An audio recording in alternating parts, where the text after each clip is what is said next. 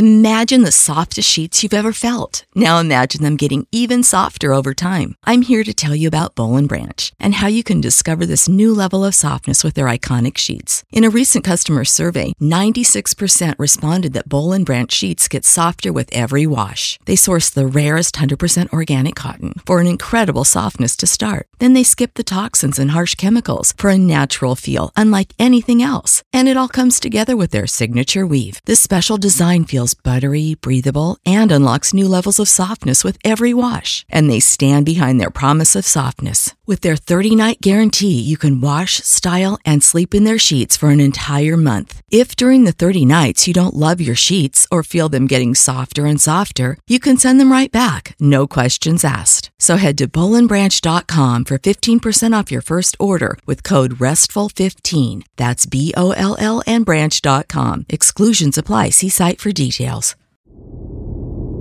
Mission Log, a Roddenberry Star Trek podcast. Episode 142. Peak Performance.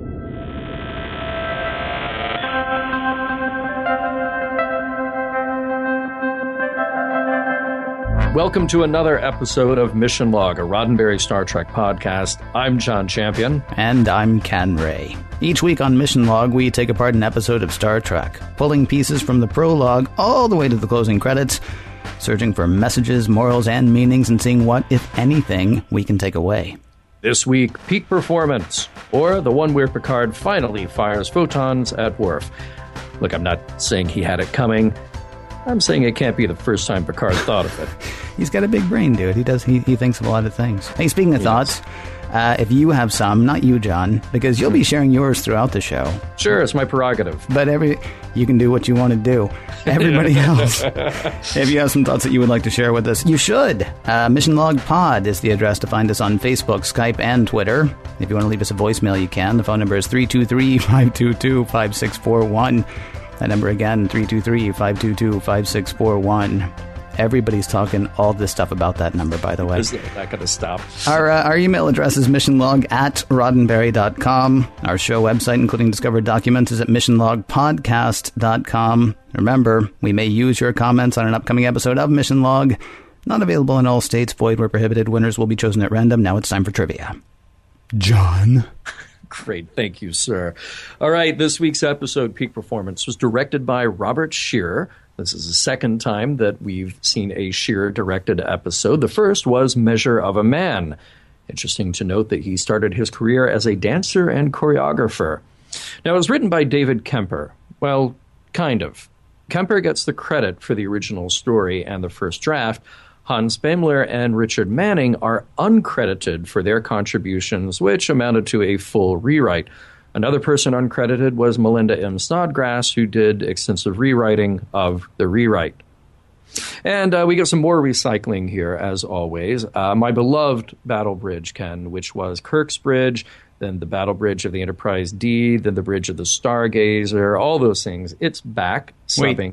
Yep. I'm sorry, when you say Kirk's Bridge, you're talking movie era, right? We're talking movie era. We're not talking, no, the TOS Bridge, if we didn't cover that a couple of years ago, the TOS Bridge has long since been lost. It was donated to, I believe, UCLA and then thrown out with the trash. Yeah, shame. That's so heartbreaking. I know. I just put a damper on the whole proceedings today. But now we were talking about the Stargazer because the Battle Bridge was used as the Stargazer Bridge in the episode The Battle. It is the same kind of ship as the USS Hathaway, so it is the same model standing in for the USS Hathaway. And in fact, we get the same footage of her being towed by the Enterprise. Now, a handful of very notable guest stars in this episode. Armin Shimmerman, who we mentioned before, because he appeared as one of the very first Ferengi on screen in The Last Outpost. He is back, and of course, we will be seeing much more of him in the future. Roy Brocksmith as Sirna Kolrami. He is very well known for his distinctive voice, and no, he's not the same guy from Wolf in the Fold who played Hengist. He's not Winnie the Pooh, in other words. He's not. He is not. So no. Piglet. No. Piglet. That's right. Yeah, that's right. No, Sterling Holloway was Winnie the Pooh, right? Yeah. Yes. Yeah. So, but probably the role of Roy Brocksmith that stuck in my head the most is Dr. Edgemar in Total Recall. He who was betrayed by that bead of sweat rolling down his face. Oh, wow. Yeah. And then he got shot by Arnold right in the head. Yeah. He appeared on a few episodes of Tales from the Crypt. It's Gary Shandling's show. He was a regular on Picket Fences. He had a few memorable moments in Bill and Ted's Bogus Journey. See, that's the one for me. That really? That's the one where Bill and Ted possess... their father. I think it was Ted's dad. That's right. Yeah, and then Ted's dad's assistant, right, who was the guy who played Kohlrami.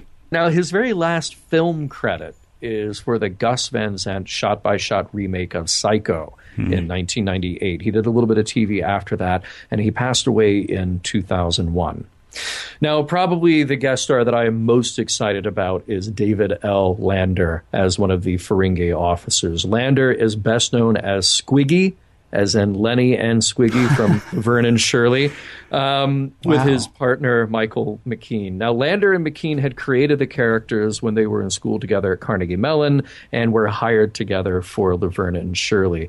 They were breakout stars. They cut an album in 1979 along with the very talented guitarist Nigel Tufnell.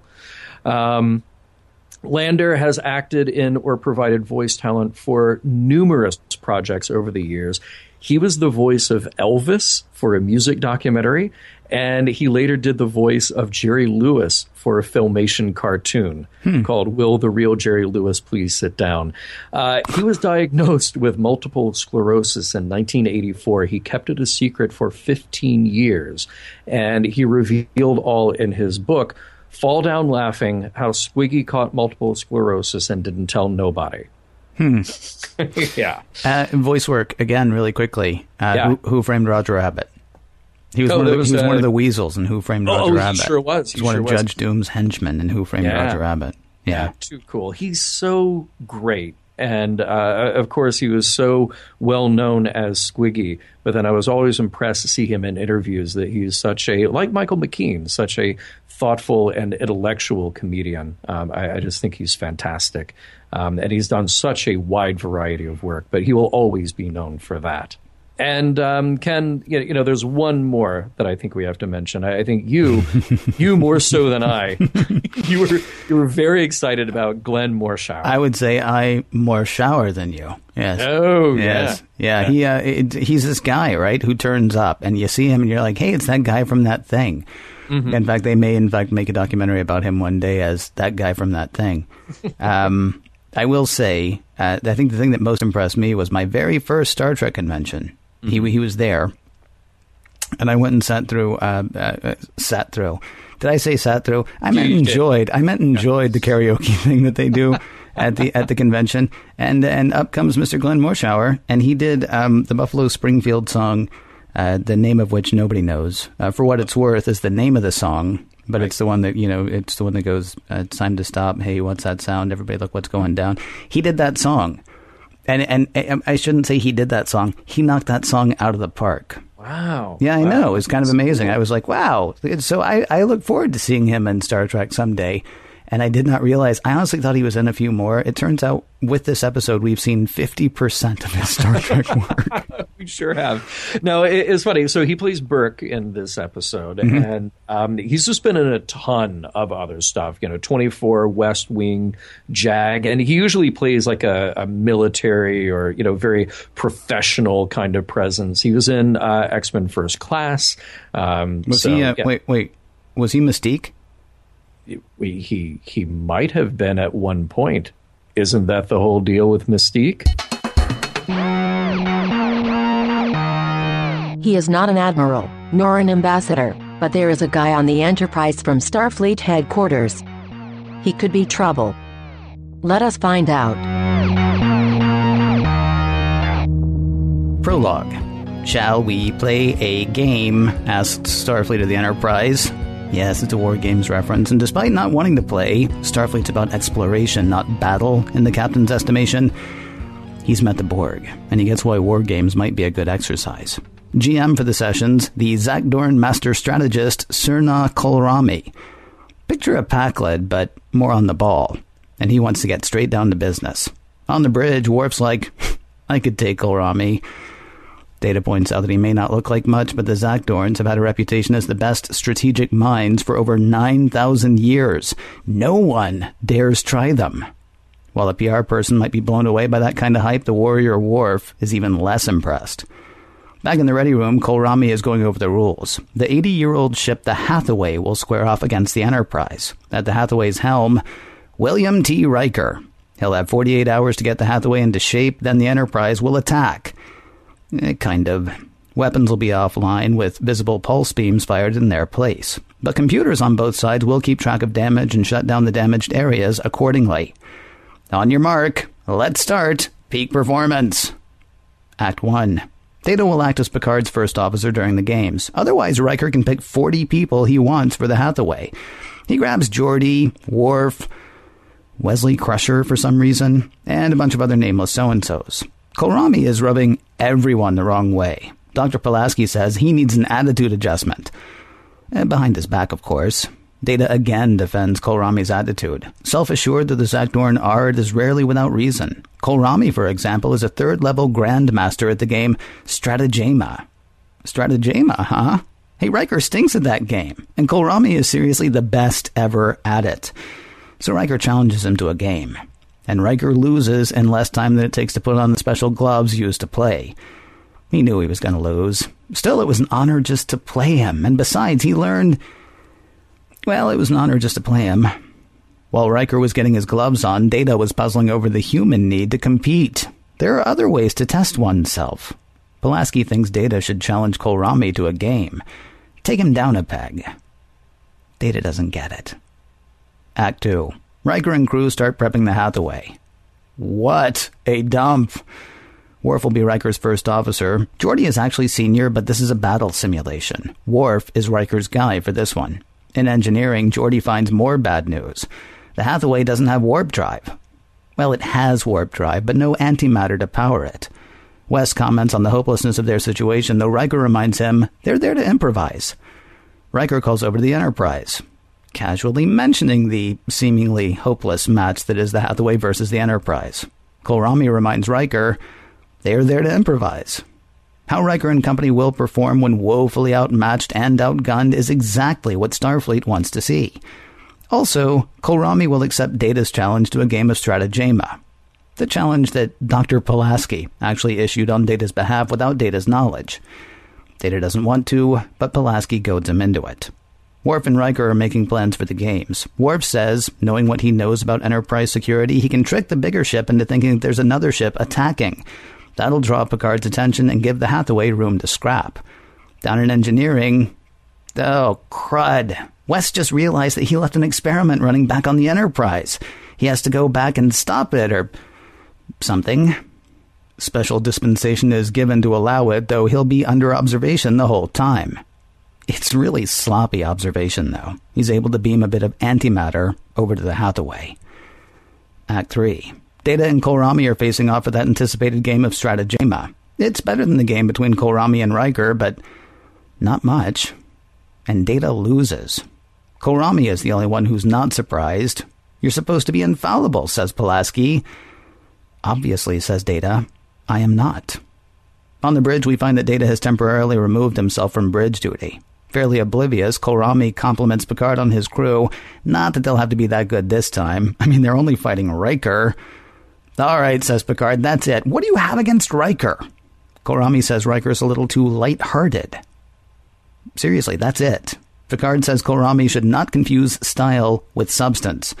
Riker is awesome. Best officer with whom Picard has ever served. Whatever, is Kolrami's basic response. In his cabin, Data is running a whole slew of self-diagnostics. He should have been able to beat Kolrami. Counselor Troi tries to snap him out of it, but Data is concerned.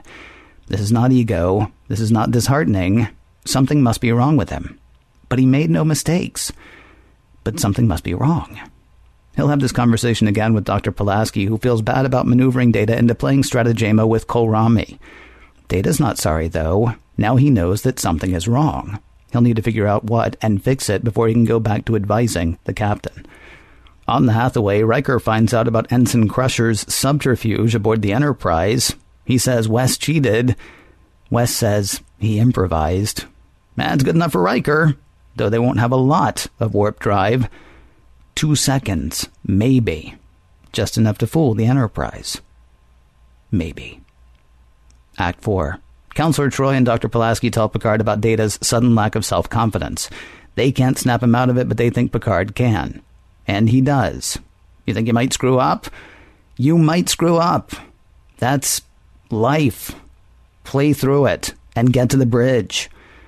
At last, the games are underway. Picard leads with a basic maneuver. Riker leads with a basic counter-maneuver. But they also run the feint with Worf's pretend ship. It works. While Picard's attention is diverted, the Hathaway sneaks up behind the Enterprise and fake shoots it. Affected systems will be really offline for 3.6 days as they effect simulated repair. Picard orders Data to change the codes exploited by Worf on the security system. Now, time for the kill. Picard prepares to pretend to blow the Hathaway out of the sky. Riker tells Geordi to get ready with that warp jump. Suddenly, Ferengi warship fast approaching. Data says he changed the codes per the captain's orders, but Picard figures he just didn't give Worf enough credit. Or at least he does until the actual Ferengi ship actually starts firing on the actual Enterprise. The Enterprise goes to return fire, but remember how systems were locked into pretend weapons mode and pretend repair mode? All the Enterprise can do is take hit after hit and stay between the Hathaway and the Ferengi. Hey, Kolrami has an idea. Let's get out of here. The Hathaway and its crew will have to be sacrificed. Picard says, no. Riker says, Picard really should leave, but that's a non-starter with Picard. Somebody come up with another plan. Hey, the Ferengi have an idea. Hand over the Hathaway. Really weird, Enterprise. You were firing on the Hathaway. Now you're protecting the Hathaway. Must be valuable. And if there's one thing the Ferengi like, it's things of value. BT Dubs, we know your ship is crippled and that the Hathaway has nothing in terms of weaponry. You got 10 minutes to decide what to do. Ferengi, who looks like Quark but isn't, out. Data says shields are buster. They won't survive another hit. Kolrami says they're out of options. Retreat or die. Act 5. Not surprisingly, they come up with another plan. Remember Riker's short-term warp jump? What they can do is have the Enterprise turn on the Hathaway and fire a couple of photon torpedoes, which just came back online. The Hathaway can warp for 2 seconds at that exact moment and not be blown up.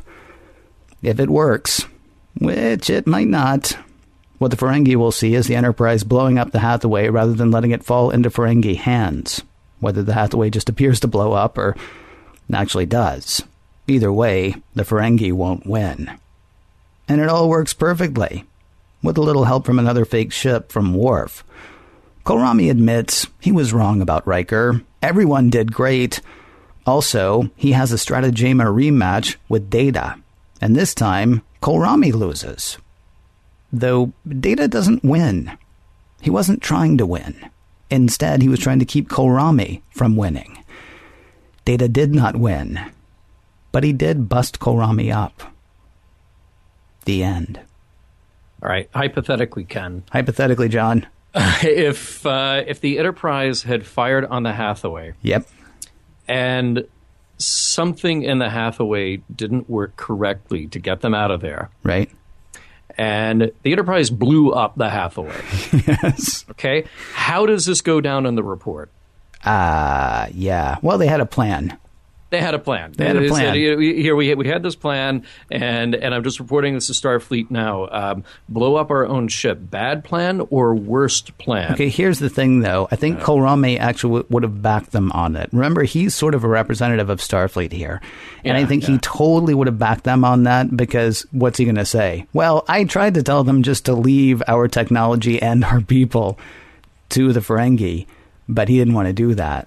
Yeah. So he shot them instead. So, I mean, it's exactly it. This is the worst kind of, what we call friendly fire. Yeah, well, I mean, they had a plan. I mean, that's the thing. They had a plan. Yeah. If it worked, which it did, then everything was fine. And luckily, everything was fine. It would have been very unfortunate. I got a bigger problem with this whole thing. What's that? So Worf has this idea. Here's my idea. I'm gonna fool the Enterprise into thinking that there's a ship. And they're going to say, okay, but, they're going to see that there's no ship. And he's like, no, they won't, because the computer will go ahead and put a ship up on the screen. What? Right. What? Okay, yes. So we don't have cameras outside the Enterprise then? We have CGI? Yeah, that really disturbed me quite a lot. You know what it made me think of? What's that? So in the cartoon, I can't remember which episode it was, because seriously, I can't remember the name of a real episode. How can I remember the name of a cartoon? Except for the Magics of Magus 2 and a couple of others, or Magus, whichever.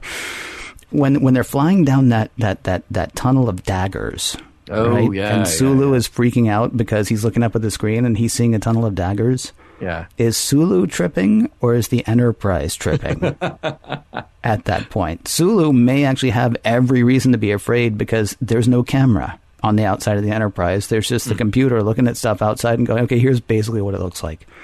Right. Don't worry about it. I will say, though, it is vindication for that time that Picard told Guinan to stop looking at that ship out the window and go look at it on a screen. Right.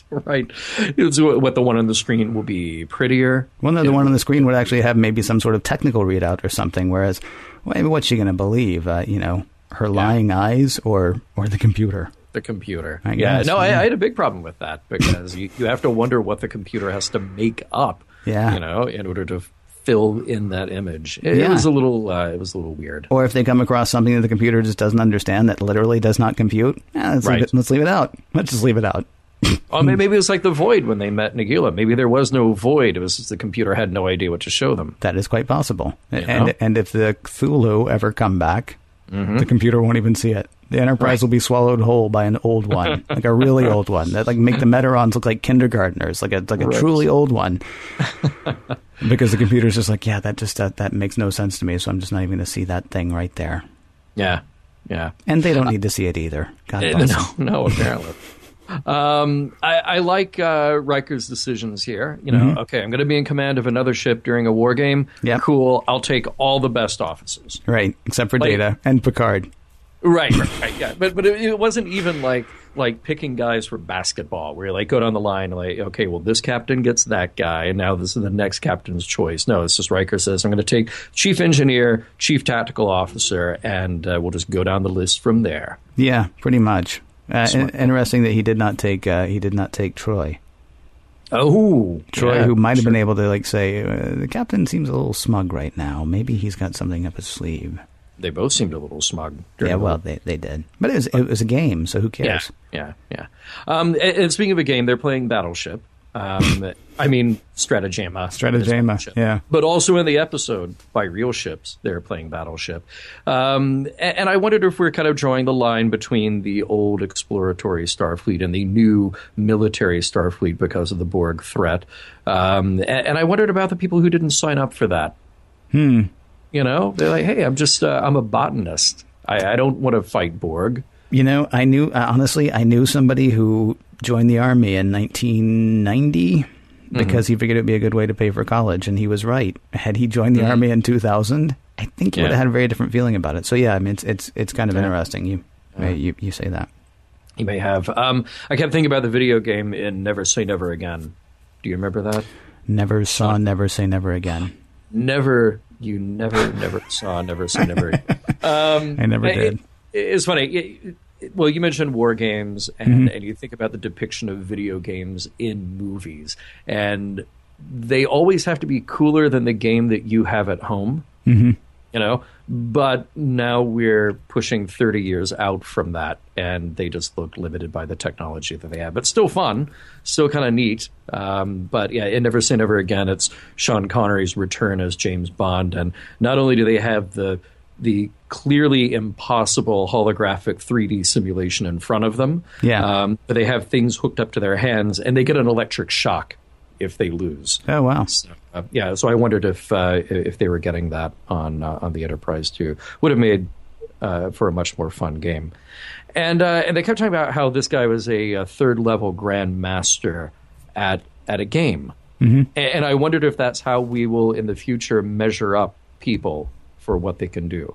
Like, gaming is cool, gaming is big now. It's a huge industry now. Yeah. But will that really be like, if I showed up and I showed up for, say, some incredibly important job and they were like, well, what are your credentials? Well, I'm amazing at World of Warcraft. I can play Asteroid for like an hour. Yeah, right. Yeah. I mean, honestly, there are two books that it reminds me of. I mean, it reminds me of Ender's Game, first of all. Oh, sure, yeah. But then it also reminds me of the Ian Banks novel, The Player of Games. Both of which have a similar theme, and so I don't want to say how they're similar for people who have read one, not the other. I do recommend Player of Games, though. It's a really fantastic, fantastic thing. But yeah, I mean, Stratagema, you get the idea that it's like real high level brain stuff. I mean, everybody expects Data to win because Data is a machine, and it would take a machine to beat this third level Grandmaster. Yeah. I'm actually a little confused. He's the third level Grandmaster, and he's apparently the best ever. Is there a fourth level, or have we now like topped out? That may just be it. One, 2, and 3. He's like a total Kohlrami at this game. They will say he's Kohlrami level, and then if somebody's ever better, they'll be like, well, I guess now we have a fourth level Grandmaster. Sorry, Kohlrami, get your things. That might be Data one day. It could be. Have you ever figures out how to win and just how to not lose? But we'll probably come back to that later, I would guess. We might, yeah. For all the times that everyone pays very close attention to the transporter, nobody paid attention this time. See, I was trying to get you to skip this whole thing, because we're coming back to that. Well, let's do it. Let's come back to it. Let's come back to it. So, foreshadowing, everybody, we're going to be talking about Wesley. Yeah. Yeah, exactly. I thought it was interesting, the complaints that our strategic master has about Riker, because I wondered if it was really any of his business. Really all that Kohlrami has to be worried about is, can the guy do the job? Can he out-strategize his opponent? Can he improvise in the moment? But he's sort of complaining like, well, he has this very lax management style and he jokes around a lot. And, it was an interesting look at like management style and office politics, whether it's right or wrong to inspire the people around you by being hardline like Picard or being kind of the fun guy like Riker, to fraternize with and inspire your coworkers that way. Picard actually seems cool with it because he's the one defending Riker and defending Riker's style. I guess what I'm wondering is who's writing the report that mentions that so much? Oh, yeah. It's like, Captain's log, Riker told me the funniest story the other day. Listen to this. I mean, because otherwise, how does he even know that? Because he says, in reading records about him or reports about him before coming on this mission, apparently he just goofs off. He's just like a joker. Oh, I mean, maybe he does his job, but he's always cutting up and making people laugh, and he's a little jocular. And who's writing that? Yeah. Well, it had to be his other captain, but... Yeah, but his other captain liked him too, right? I mean, we get the impression. I mean, he is now second in command on the flagship for the Federation, or for the Starfleet, excuse me. Yeah. So nobody apparently was complaining about this. So how did this guy know? Did he access the stand-up comedian? Except the stand-up comedian was working with Data, so even that. I wasn't working with. I don't know. I was very interested in learning you can just call off bridge duty. And I wonder how many sick days they get. But, I mean, here you are. Not only is Data indispensable to the crew, but he's the first officer at that point. And it's just like, I just took myself off the rotation. Not feeling it. Yeah. Not feeling it today, sorry. Okay, cool. I also thought about whether or not it was a good idea to leave a ship in orbit somewhere 80 years ago. I wondered if they had plans on how to scuttle old technology because it might be valuable to somebody else. And I wondered if that might be a violation of the Prime Directive in some way, even inadvertently, like another ship comes along and they, oh, wow, we don't have transporters and we don't have replicators and we don't have these other things that presumably might still work on that ship, even if some of the systems were offline. And it kind of reminded me of when ships go to the breakers in the Indian Sea. They sort of drive the ship as hard as they can up onto a sandbar, and when the tide goes out, people run out and take things away. Yeah. And But so maybe that's the plan. Maybe they just expect that people will take pieces of it. I don't know.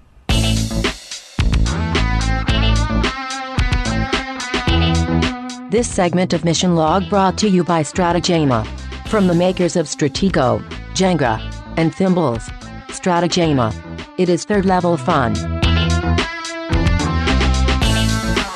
So I really love that moment that you mentioned as kind of a PR tactic about the reputation of the Zakdorn. Because we've got two threads in the story about reputation, one more obvious than the other. But that first one is just kind of a throwaway, but it's so good. Worf makes the most excellent point about the Zakdorn. They have a reputation as the greatest innately strategic minds in the galaxy, but it hasn't been tested in thousands, literally thousands of years. And he says, then reputation means nothing. That's kind of great because you could do so much with that. You could say like, I'm a cordon bleu trained chef, and I am the greatest chef ever. I am so incredibly good. Now, I haven't cooked in 10 years, and I'm not going to cook for you now, but I am amazing. Yeah. I make the best food you've ever tasted in your life. Really, the reputation does mean nothing at that point.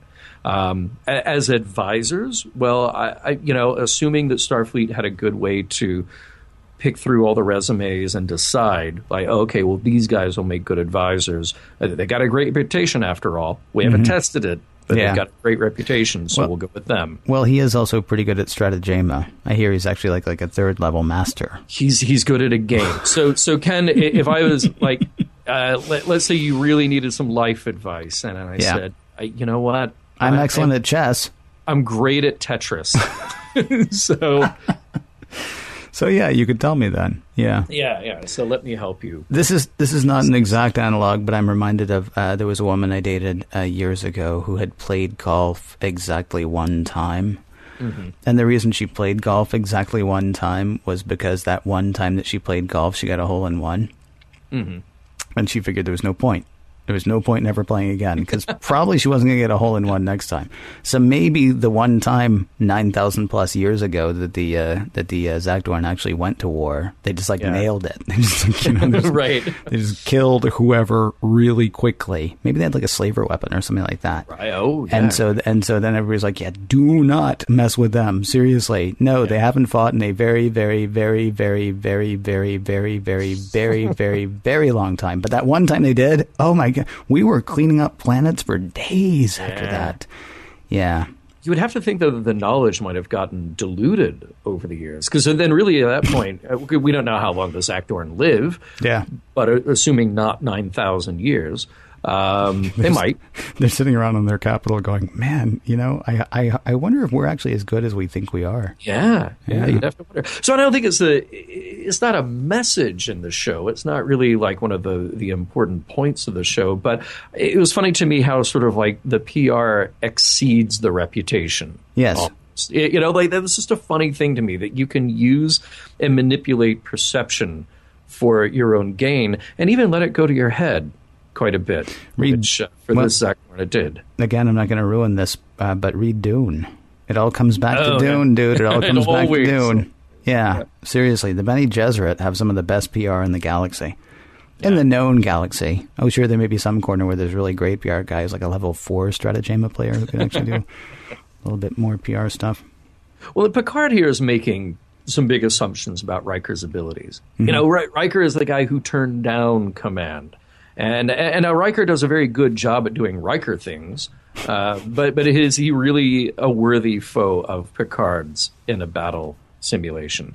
I mean, Riker reassembled the Enterprise manually, but has Riker really been put to the test as a strategic mind yet? Yeah, because Picard is just so... He's like, I don't think we've ever heard Picard say anything this good about Riker ever. Yeah. In the entire history of our 2 seasons so far. Best officer with whom he's ever served was a little surprising. That was a surprising thing to hear. But, just because we haven't seen it doesn't mean that he doesn't have a certain je ne sais quoi that Jean-Luc is, tuned into that we're not. All right, I'll go with Riker having very good PR as well. Oh, well, that's interesting. Except, of course, Well, maybe. I mean, maybe that's part of the whole, wow, he passed up command of that ship. That ship's not good enough for him. Maybe. Wow. He must be. Yeah, maybe so. I liked what happened with Worf. Worf, who is fairly honor-bound, fairly duty-bound. He can be fairly org chart, unless there's something he wants to shoot, in which case that's open for discussion. I love the fact that when he was named second in command, Riker's like, yeah, you're my number one guy, and Worf's like, no, Geordi, because Geordi's actually it's his turn. He's next in line, and Riker's like, no, it's you. I mean, I like the learning moments for Worf, because you generally speaking don't have to hit him over the head with it. You just say, look, here's why. He's like, okay, cool, that's fine. But do you think though? I wonder if that was a little bit out of character for him, though, because I love their conversation. I love Riker convincing Worf to come on board with them. But I wouldn't think that he would have to sell it quite that hard, because just saying, okay, that this is a battle, even if it's a simulation, this is a battle, and you're going to be the first officer. You're the most important guy to sit in this seat next to me. And honestly, I would think that would be enough for Worf. Hey, cool, it's a battle, and I get to do battle things. Great. No, I think he's largely about protocol. I don't think he's entirely about protocol, but he's largely about it. I mean, witness the fact that he is the security chief on the Enterprise. He is not the first officer. Yeah. So Geordi would be the guy who would logically be first officer, because he's next in line for command. And Worf could still stand behind him and go, shoot that thing. No? Okay, I'm sorry. Don't shoot that thing. I know. I say that all the time, but really. No, I mean, I like the fact that, that he... one of the messages, I don't want to jump to the end, but one of the messages seems to be that nothing is exactly as it seems, or you shouldn't just get caught up in thinking that things are a certain way. Worf does that. He knows that on this ship, he's third in command, or second in command, third in command. Geordi would be second, and of course, Riker's number one. Ha ha. Hey, good. And he has to sort of be shaken from that thinking. No, you're my first officer, because honestly, it's going to be more important for you to be there. Now, why it's more important for him to be there this time when on the Enterprise he's actually, fourth? Right. I think it goes at Picard, least, Riker. Well, actually, and then you got Geordi, Data right? In there too. Yeah, well, no, there's Picard, Riker, Data, then I guess Geordi, and then I guess Worf. Yeah. So, I mean, it's kind of weird. He gets elevated rather quickly. I got to say, I'm a huge fan of the feints and the subterfuge and all the stuff through this episode, though some of them were goofy. The thing with Crusher just should not have worked. And I like the fact that he thought of it. I like the fact that he tried it, but I hated the fact that it worked. Yeah. You were talking about our friend Mr. Burke, a.k.a. Mr. Warshower, earlier. A.k.a. just the worst security detail. It's like he had to go to the bathroom. Ever. It's like they were sneaking porn out of his dad's dresser drawer or something, because he keeps looking down the hall like they're going to be caught doing something. He's been ordered by his captain to watch Wesley, and he doesn't. He watches Wesley steal stuff and take it away. And that part really kind of bothered me. Now, I'm not sure if this is bad writing or if it's an example of just how we don't really pay attention to kids.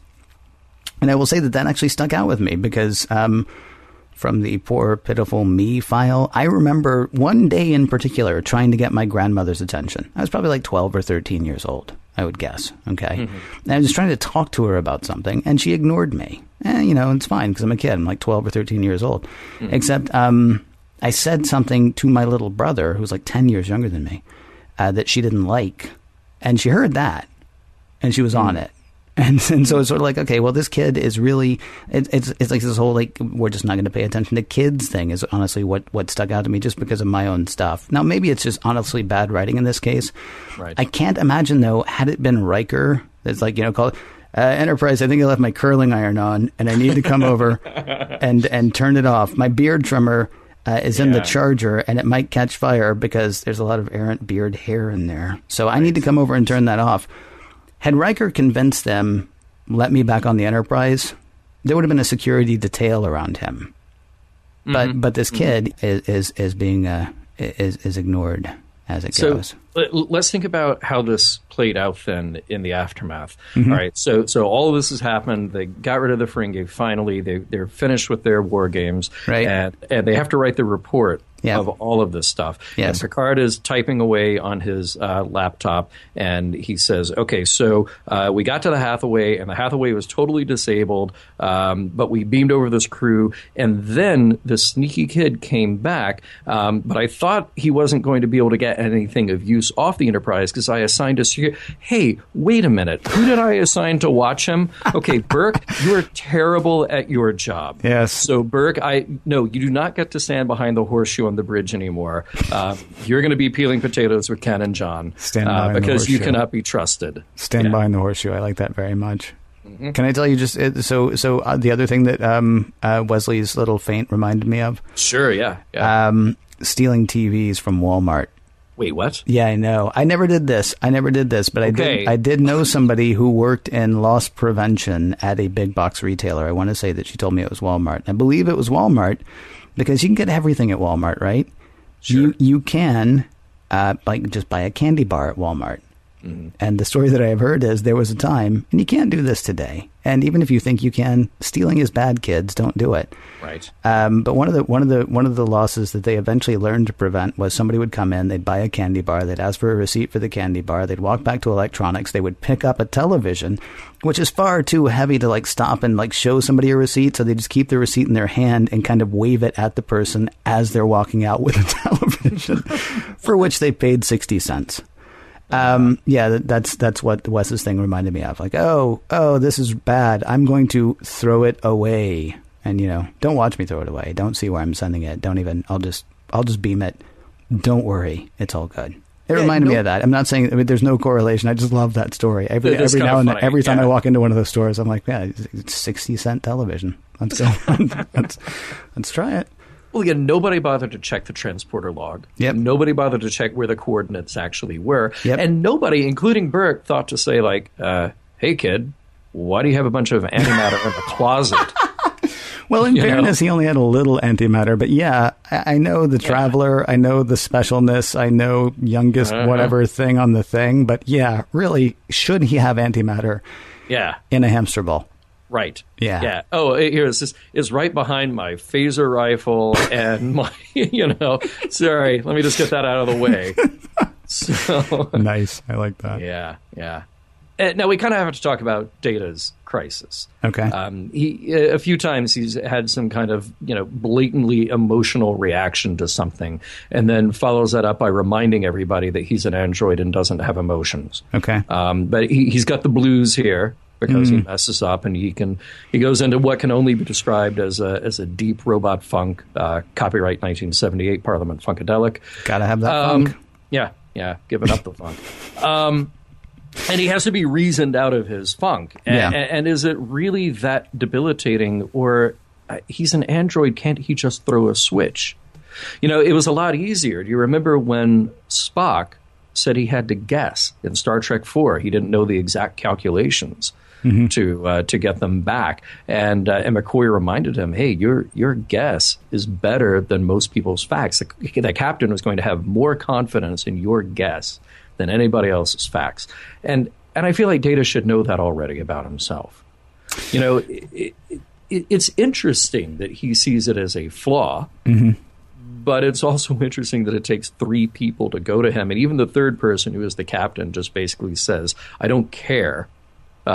This is your duty, so make this happen." They didn't actually solve the problem. Well, they did solve the problem, and they literally told him to get over it. Yeah, right. And the thing, I think where light dawns on the Silicon Head is when he says that's life. Because, of course, that's always going to hit Data where he lives, or, well, not where he lives, but where he hopes to live one day. Sure. Is to say, look, this stuff happens. I honestly, the first time I watched it, I thought that he had said something about that's being human. But what he actually said was that's life. I would honestly disagree with you that Data is down. I think Data is caught in a logic loop. But as Pulaski, I believe, I can't remember if it's Pulaski or Troy, but as one of them said to Picard, it doesn't matter if he's down or if he's running just an endless loop of self-diagnostics. It's got the same effect. I mean, he is convinced now that something is wrong. And again, this kind of goes back to the PR thing. He believed the part. Pulaski says that she thought Data was infallible. First of all, she's come a long way over season 2. Right. In her estimation of Data. But here's the thing. Data was like, yeah, right? I thought I was infallible, and look at that. Now, it turns out, I mean, when we get to the end and he says, I wasn't trying to beat Kohlrami, I was just trying not to lose to him. I was just trying to keep him from winning, which is a very different thing. Right. It's almost like Data bought his own hype, but then he's not like, I don't think he's crestfallen at that point. It's just he has, whether Sung programmed him to believe that he was perfect, or whether he's just heard enough people say it that it finally kicked in somewhere in his, pathways that he is in fact perfect. Well, now he's not perfect, and he knows now that he's not perfect. And the problem is he's labored under the conception that he is. He's labored under the conception that his decision will be right.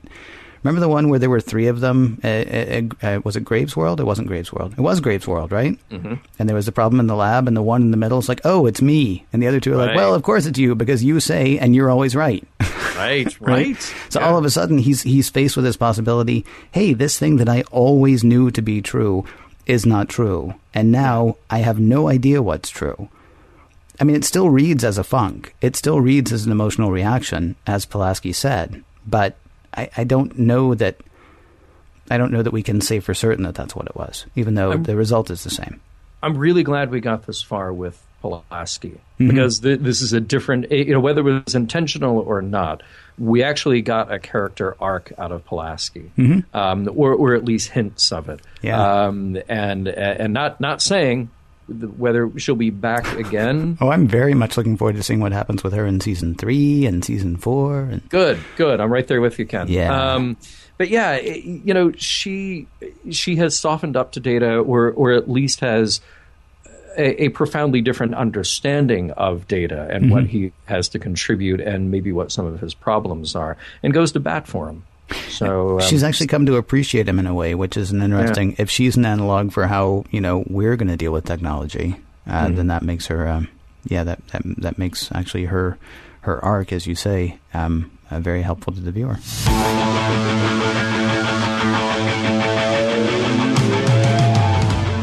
Young Ensign Crusher taught me a valuable lesson this week.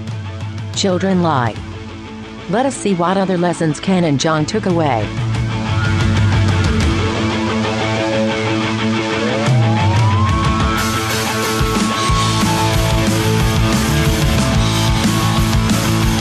Two in a row. I'm going to go ahead and do it. I'm going to go ahead and say it right now. 2 in a row. Okay. 2 in a row, right? All right. Yeah. Don't you think?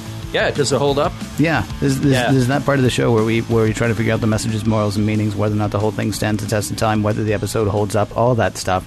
Last week is last week. I can't remember what show it was, John. I remember we liked it a lot. The Emissary, yes. Okay, so we liked The Emissary. And then this week, Peak Performance. Dare I do the movie reviewer thing and say, it seems that TNG has finally hit peak performance too. Oh! Yes, I know. Yeah. Wow. It felt good. It felt good. But let me ask you, did this episode hold up? Totally. Yeah. My answer was way. Yeah. You go with way, I'll go with totally. Yeah. And we'll let the people who are playing the home version type that into their spreadsheets. Somebody say tubular, please. Somebody say tubular.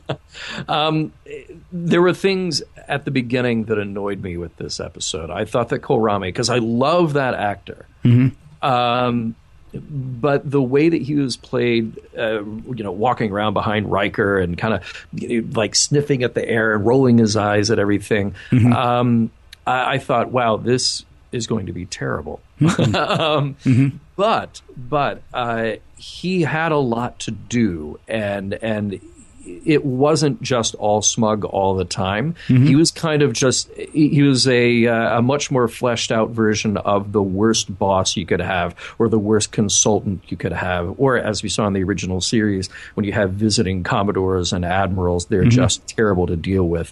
I was thinking about that because there are some lines that he delivers that I'm like, he is so in that character, and even if you don't like the character, he's acting it great because he's got this. I don't even know. I mean, there were occasional hisses, but they weren't bad hisses, and they weren't all affected. Right. I mean, that is how Kohlrami is. That's how that character is. It's not even like, okay, well, this actor has to be over the top, or he has to be outrageous, or he has to be, he has to have a twitch or something like that.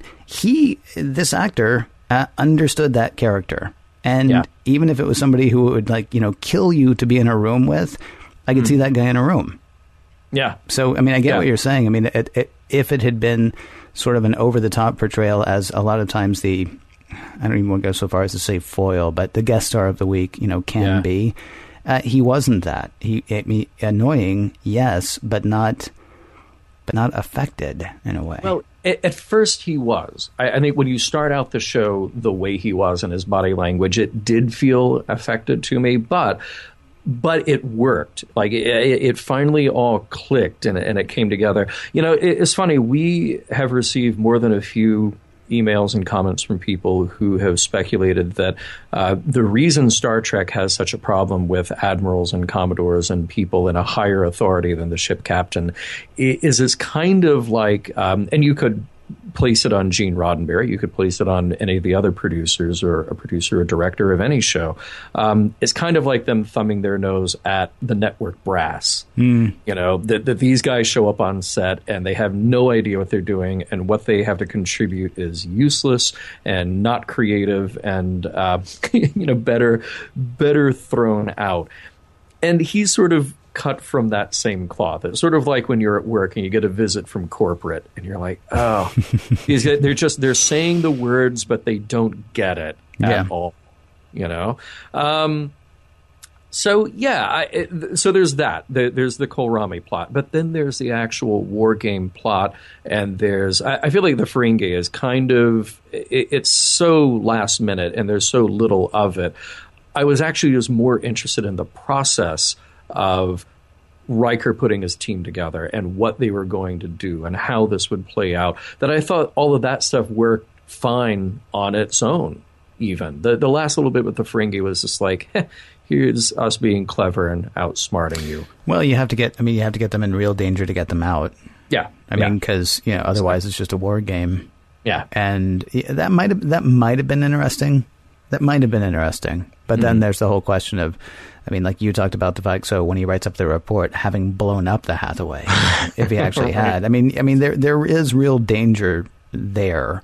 Yeah. Of course, there's not real danger there, because I think it would have been all over Starlog that, wow, half the cast of Star Trek The Next Generation is leaving. Can you imagine? Who'd have thought? And yet Pulaski's not on the Hathaway. Interesting.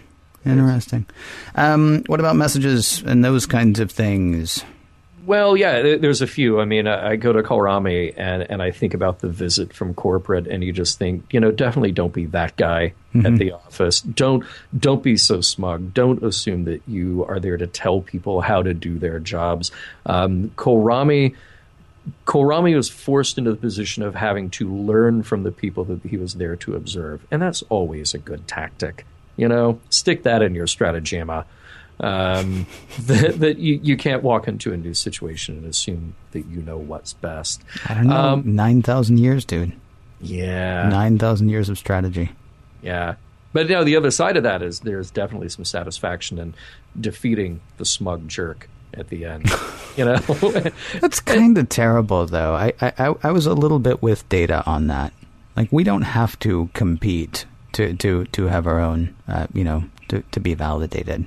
Well, maybe there's a valuable lesson, though, for Kohlrami in that, Why? He wasn't walking around challenging people to stratagema. No, but to know that he isn't perfect, that he can be taken down a notch. Wow. Data, I don't want to say that Data cheated, because Data did not cheat. Data had a new strategy. That's the name of the game. Well, that's not the name of the game. The name of the game is stratagema, first of all. But, I mean, the name of the game is to win a game. I hate playing against people who are just trying to keep you from winning. Yeah. It makes me nuts. I mean, because that really does. What did he say? That he had made a mockery of the game or something like that? Well, he did, because all he was there to do was to get a stalemate. And yes, there are reasons that you might want to do that. I understand that's part of gameplay. Personally, I would rather lose honorably or win honorably than just keep someone else from winning, because it comes out like sour grapes. But sometimes, Ken, the only winning move is not to play. Oh, and it comes full circle. Except we're not done. What else? Well, I mean, I would say that some of the messages might be like, don't make assumptions. Don't get caught up too much in deciding how things are or how things should be. Kohlrami had absolutely no use for Riker, and of course Riker ends up showing real brass, but then also saving the day in part. You got to be open to different options. Kohlrami again. I mean, it's kind of funny that, these people, 9,000 years of strategy, and his big strategy is, leave them. Right. It's a reasonable sacrifice. No, really, you'll thank me later when they're dead and we're fine. And yet there were, kind of like what Worf was telling the emissary last week, what Worf was telling K'Ehleyr last week. His time on the Enterprise has taught him that there are always options, or there are always different ways to do things. Yeah. This is a lesson that Kohlrami ends up learning as well. Now, I don't know that it's going to change Kohlrami. I mean, I think next time that he's got 40,000 people in a lifeboat, and there's a sea monster coming, he's going to crank the motor and run away and leave the lifeboat there for the sea monster to eat them. But at least he did have to face the possibility that everything that he had decided was not necessarily the case. Yeah. There was one of those gem lines in this episode when Picard is trying to snap Data out of his self-diagnostic loop. It is possible to commit no mistakes and still lose. That is not weakness. That is life. I like that. I mean, because you can go over and go over and go over something that went wrong and try to figure out where you went wrong, and maybe you didn't. It did, and that's it's a good thing to learn, especially for people who assume that they did something. If something did not go as planned, or if something went terribly wrong, then the assumption is that they did something. And, oftentimes they did, but maybe, other times there aren't. You just kind of got to let it go and play through, like I said earlier. Yeah, I mean, I think we were both struck by that one. That seems to be the biggest, kind of most obvious thing within the script of this show. Yeah. And there are maybe a couple of outcomes of that. I mean, like you said before, let yourself off the hook. That is one important way to look at that. In summation of, I made no mistakes and I still lost, so let myself off of the hook and move forward. And I think there may be a little bit of a, it's not whether you win or lose, it's how you play the game. Data did all he could, and he made a good go of it, and we know that his little robot heart is in the right place, even if he lost the game. But that's okay. It's all right. So, I say that all those messages still hold up. Yeah, I would too. Yes. Yay. 2 in a row. Kind of exciting. Yeah. Boy, I feel like we're on this trajectory now. Yeah, can the streak continue? Yeah, man, 3 for 3. That would be great. It'd be like a hat trick to end season 2. Yeah, but we have high hopes. Yeah, we should let people know before we go, actually, and say what it is, that Mission Log is produced by Roddenberry Entertainment, in case they didn't know. Executive producer Rod Roddenberry. Find out more at roddenberry.com, and you can find out all kinds of stuff about Roddenberry and what they're into there as well. What did we talk about last week? We talked about the Roddenberry Foundation, which people can find. We talk often about the things that people can buy. Like from the altruistic to the all this can be yours to the blatantly commercial. You'll find it at roddenberry.com. Look for their stormtrooper outfits, because they don't exist. For more exciting Star Trek podcasts, check out Trek FM. That is trek.fm. And for the latest in Star Trek news and discussion, be sure to visit trekmovie.com. Ken, next week I've got a great feeling about this, that our streak will continue. It's Shades of Grey.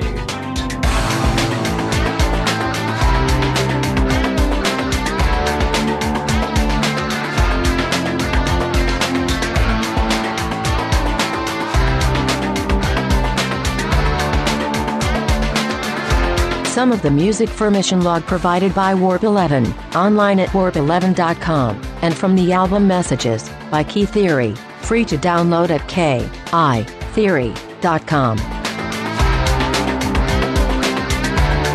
Am I wrong? Or did Data just treat Kohlrami to a private little war? End transmission.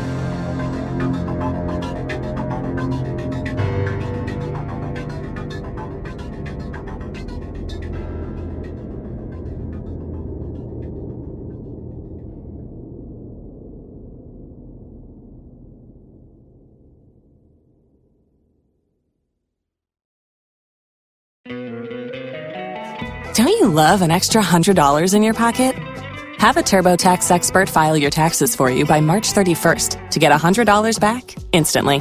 Because no matter what moves you made last year, TurboTax makes them count. That means getting $100 back and 100% accurate taxes, only from Intuit TurboTax. Must file by 3/31. Credit only applicable to federal filing fees with TurboTax full service. Offer can be modified or terminated at any time.